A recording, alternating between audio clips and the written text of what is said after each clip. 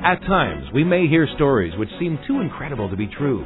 Urban legends have been around a long time, and so have other myths we believe, including some old sayings. But are these tales and superstitions harmful to us? We're no better than the evolutionists if we're going out promoting myths and things that can't be proven and can't be documented. This is Science, Scripture, and Salvation, a Creation Radio Journal. I'm Chris O'Brien with the Institute for Creation Research. Urban legends, commonly believed myths, and superstitions. Why do these seem so real to us? And how can we know when a story is the truth or a lie? Join us for the next 15 minutes as we get a glimpse of some of these myths we believe and learn what we can do to counter them. We'll be looking at some popular urban legends, common scientific errors, and superstitions. ICR seminar speaker Frank Sherwin pinpoints how to identify an urban legend. People describe these urban legends as a real event that occurred to perhaps a friend of a friend, somebody that it happened to that you can't quite contact that individual to find out if it happened or not. Christian urban legends cover much of the country by way of the processes I just described. And like a bad penny, these urban legends keep showing up. For example, the infamous missing day of Joshua that NASA computers supposedly found. That's been around for over 3 decades. What we're talking about is an important battle that Joshua, by God's hand, was winning, but needed more time to complete the victory. We read in Joshua chapter 10, verses 12 and 13b, "Then spake Joshua to the Lord in the day when the Lord delivered up the Amorites before the children of Israel. And he said in the sight of all Israel, Sun, stand thou still upon Gibeon, and thou moon in the valley of Ajalon. So the sun stood still in the midst of heaven, and hasted not to go down about a whole day." Dr. Thomas Kindle is founder and president of Reasons for Faith Ministries in Eagle Point, Oregon. He says nothing is too hard for God.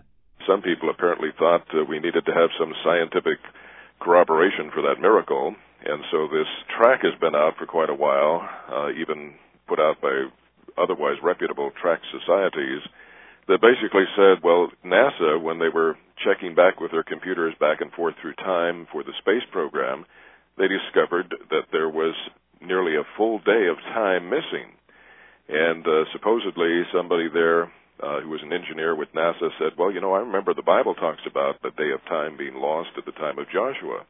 And so they looked it up, and oh my goodness, there it was. And then they supposedly looked through it and said, yeah, but there's more than that. It's only most of a day. We need a full day missing. And so then they supposedly, this fellow said, well, I remember there was another time where Isaiah, asked the king of Israel if he wanted a sign from God, and he said he wanted the shadow of the chronometers they used back then, a sundial, to go backwards instead of forwards, about, a small portion. And so supposedly that, together with Joshua's long day, made up the difference. Unfortunately, this was not the case. The problem is, of course, that NASA totally disavows any situation like that having ever happened. So it's a myth, not only because it didn't happen, but because it's literally not scientifically, not logistically possible to even figure that out, even if you wanted to. Another Christian urban legend parallels the true account of Jonah. Frank Sherwin. Christian urban legends almost always sound convincing and quite remarkable in their content. But like all urban legends, they never happened, or they've been highly embellished, such as James Bartley aboard the Star of the East. Now, there was a sailor by the name of James Bartley, and he was on board the 19th century steamer called the Star of the East. However, the story goes on to say that he somehow fell overboard, or he jumped overboard. Somehow, he got swallowed by a large whale. And, convincingly, 3 days later, the whale was discovered. It was killed, and as they were preparing the whale, they found a human foot that was attached to a leg that belonged to none other than James Bartley. He was alive, and he recovered in the captain's cabin with bleached skin and most of his hair missing. He would go through stages and days of derangement until finally he was himself once again. A nice story, but it has absolutely no basis in fact. But why would people start such rumors? Perhaps some of these Christian urban legends are started by some well-meaning individuals that want to embellish a particular story in the Bible that would help people who are not believers to become more convinced of the validity of Scriptures. Of course, there's an old saying to that: what you win a person with is what you win them to. And if you win a person to Christ using embellished modern-day examples of Bible stories, that, of course, does not help because it's simply a lie. And you don't want to win a person to Christ using an embellished story that never really happened. What happens if that individual later finds out that that story was not real?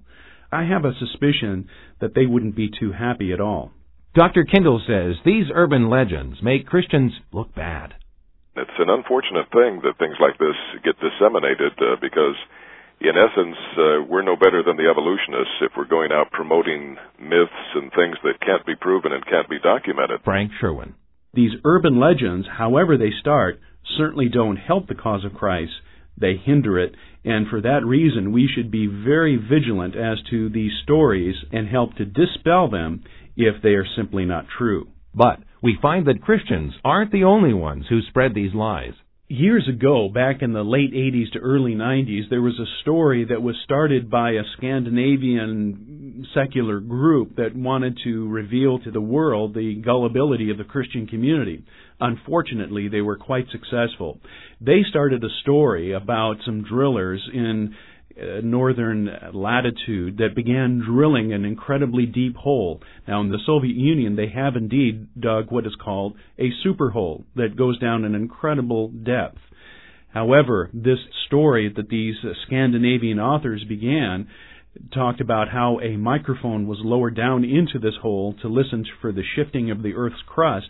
What they heard instead was allegedly the screams of the tormented souls in the infernal regions. Remarkably, some Christians are still being deceived by this unbelievable story, just as they were in the past. This, of course, is nothing more than a classic urban legend, and unfortunately many, many Christians were taken in line, hook, and sinker as to this classic urban legend, and has later been shown to be nothing more than a myth, but not before it caused a lot of damage. But is there a way to really know if something we hear is fact or fiction?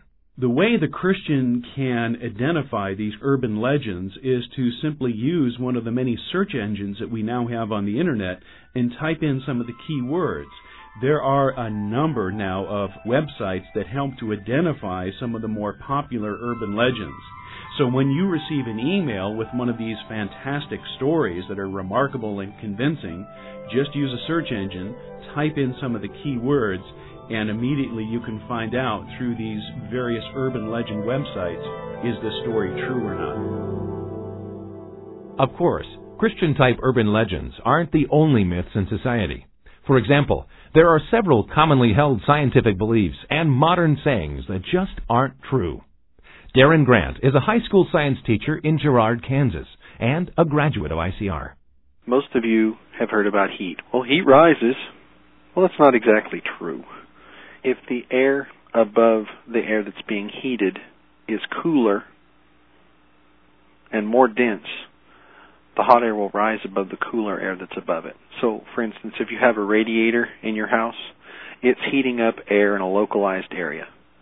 That air is expanding and getting less dense, and it's floating up above the cooler air that's around it. Well, what about oil and water? It's a well-known saying that those two ingredients don't mix. Would you please check the ingredients on many things you have in your household? For instance, hand lotion. Check the first 2 or 3 ingredients. 2 of the 3 will be either mineral oil or glycerin, which is another type of oil, and water. Mayonnaise is a mixture of oil and water. Other things like margarine you put on your toast, look at the first 2 ingredients, vegetable oil and water. So there are many things that we see every day, and if you'd like to prove it to yourself, just start reading some labels around the house. Things that are oily or greasy, like hand lotion or mayonnaise or margarine, are almost always mixtures of oil and water. Scientists even have a special name for these things. They call them emulsions or colloidal suspensions. Anyway, oil and water mix very well if you mix them properly. Another commonly held belief is what goes up must come down. In most cases, that's true. But if you get something going up with enough force and velocity, it reaches what's called escape velocity and leaves the effects of Earth's gravity, so to speak. There are hundreds of satellites orbiting the Earth right now. all of them went up. And some people would argue, yes, but someday they'll come down. But there are many things we've shot into deep space, well, as far as past Jupiter and so forth, and one day they'll reach beyond Pluto and just keep continuing to go, and those will never come back down. Perhaps the most popular type of myth we believe in is everyday superstitions. Dr. Kindle. You know, lucky 7 and, well, I've got a special lucky number and this is going to help me out, or they have little medals or talismans or rabbit's feet or rituals that they go through before, you know, a football game or whatever. To me, it's a sad thing that people do this at all. In fact, I really need to read the definition of superstition out of the Collegiate Dictionary. It's very interesting. The first definition is a belief or practice resulting from ignorance, fear of the unknown, trust in magic or chance, or a false conception of causation. And another definition it gives is a notion maintained despite evidence to the contrary.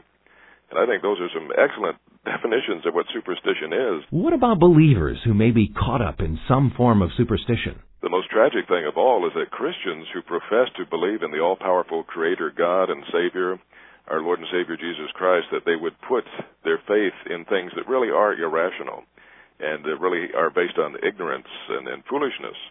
We might understand how the world might do that, but it surely has no place in the Church of Christ and among the people of God. How would a Christian break away from superstitions that may have been handed down from generation to generation? The answer is, of course, the Word of God. We don't live our lives according to our own philosophy, our own beliefs, our own family traditions. We submit to God. In fact, that is what it's all about. The Bible says that our turning to Christ and putting faith in His sacrifice is described as the obedience of faith. And the real question is, are you going to be obedient or disobedient? Jesus Himself said no man can serve two masters. You'll either love the one and hate the other, or cling to one and despise the other, but you can't have two masters. You can't have two different powers that you're trusting in. You either trust in the truth and reality and power of God and trust His Word implicitly, or you're trusting in another master. As Christians, we need to make a clear choice. We have to really assess, if we're really going to call ourselves Christians, aren't we really being hypocritical if we're trusting in rituals and superstitions and even family traditions that are contrary to Scripture? And whenever we compare any of our rituals or superstitions or whatever with the clear teaching of the Word of God, it's clear that it doesn't stand up. And the Bible says there is no substitute for repentance. You simply turn from it and turn to and follow the truth. As our program comes to a close, we hope that you've been encouraged. It's our desire at ICR to show that the Bible can be trusted, both historically and scientifically, and to give facts that will build your faith. As Christians, we need to understand the scientific basis for our beliefs. We pray that this program will aid you in your discovery of science and the Bible. You know, most people aren't aware that today there are thousands of scientists that are convinced of the truth of biblical creation and not evolution. Our non-denominational ministry aims to restore and strengthen the Genesis foundations of the Christian faith. If you've enjoyed today's edition of Science, Scripture, and Salvation, a Creation Radio Journal, why not visit us on the web to find out more about the work of ICR? The address is www.icr.org. Again, www.icr.org. Science, Scripture, and Salvation, a Creation Radio Journal, is a production of ICR. For the Institute for Creation Research, I'm Chris O'Brien. Thanks for tuning in.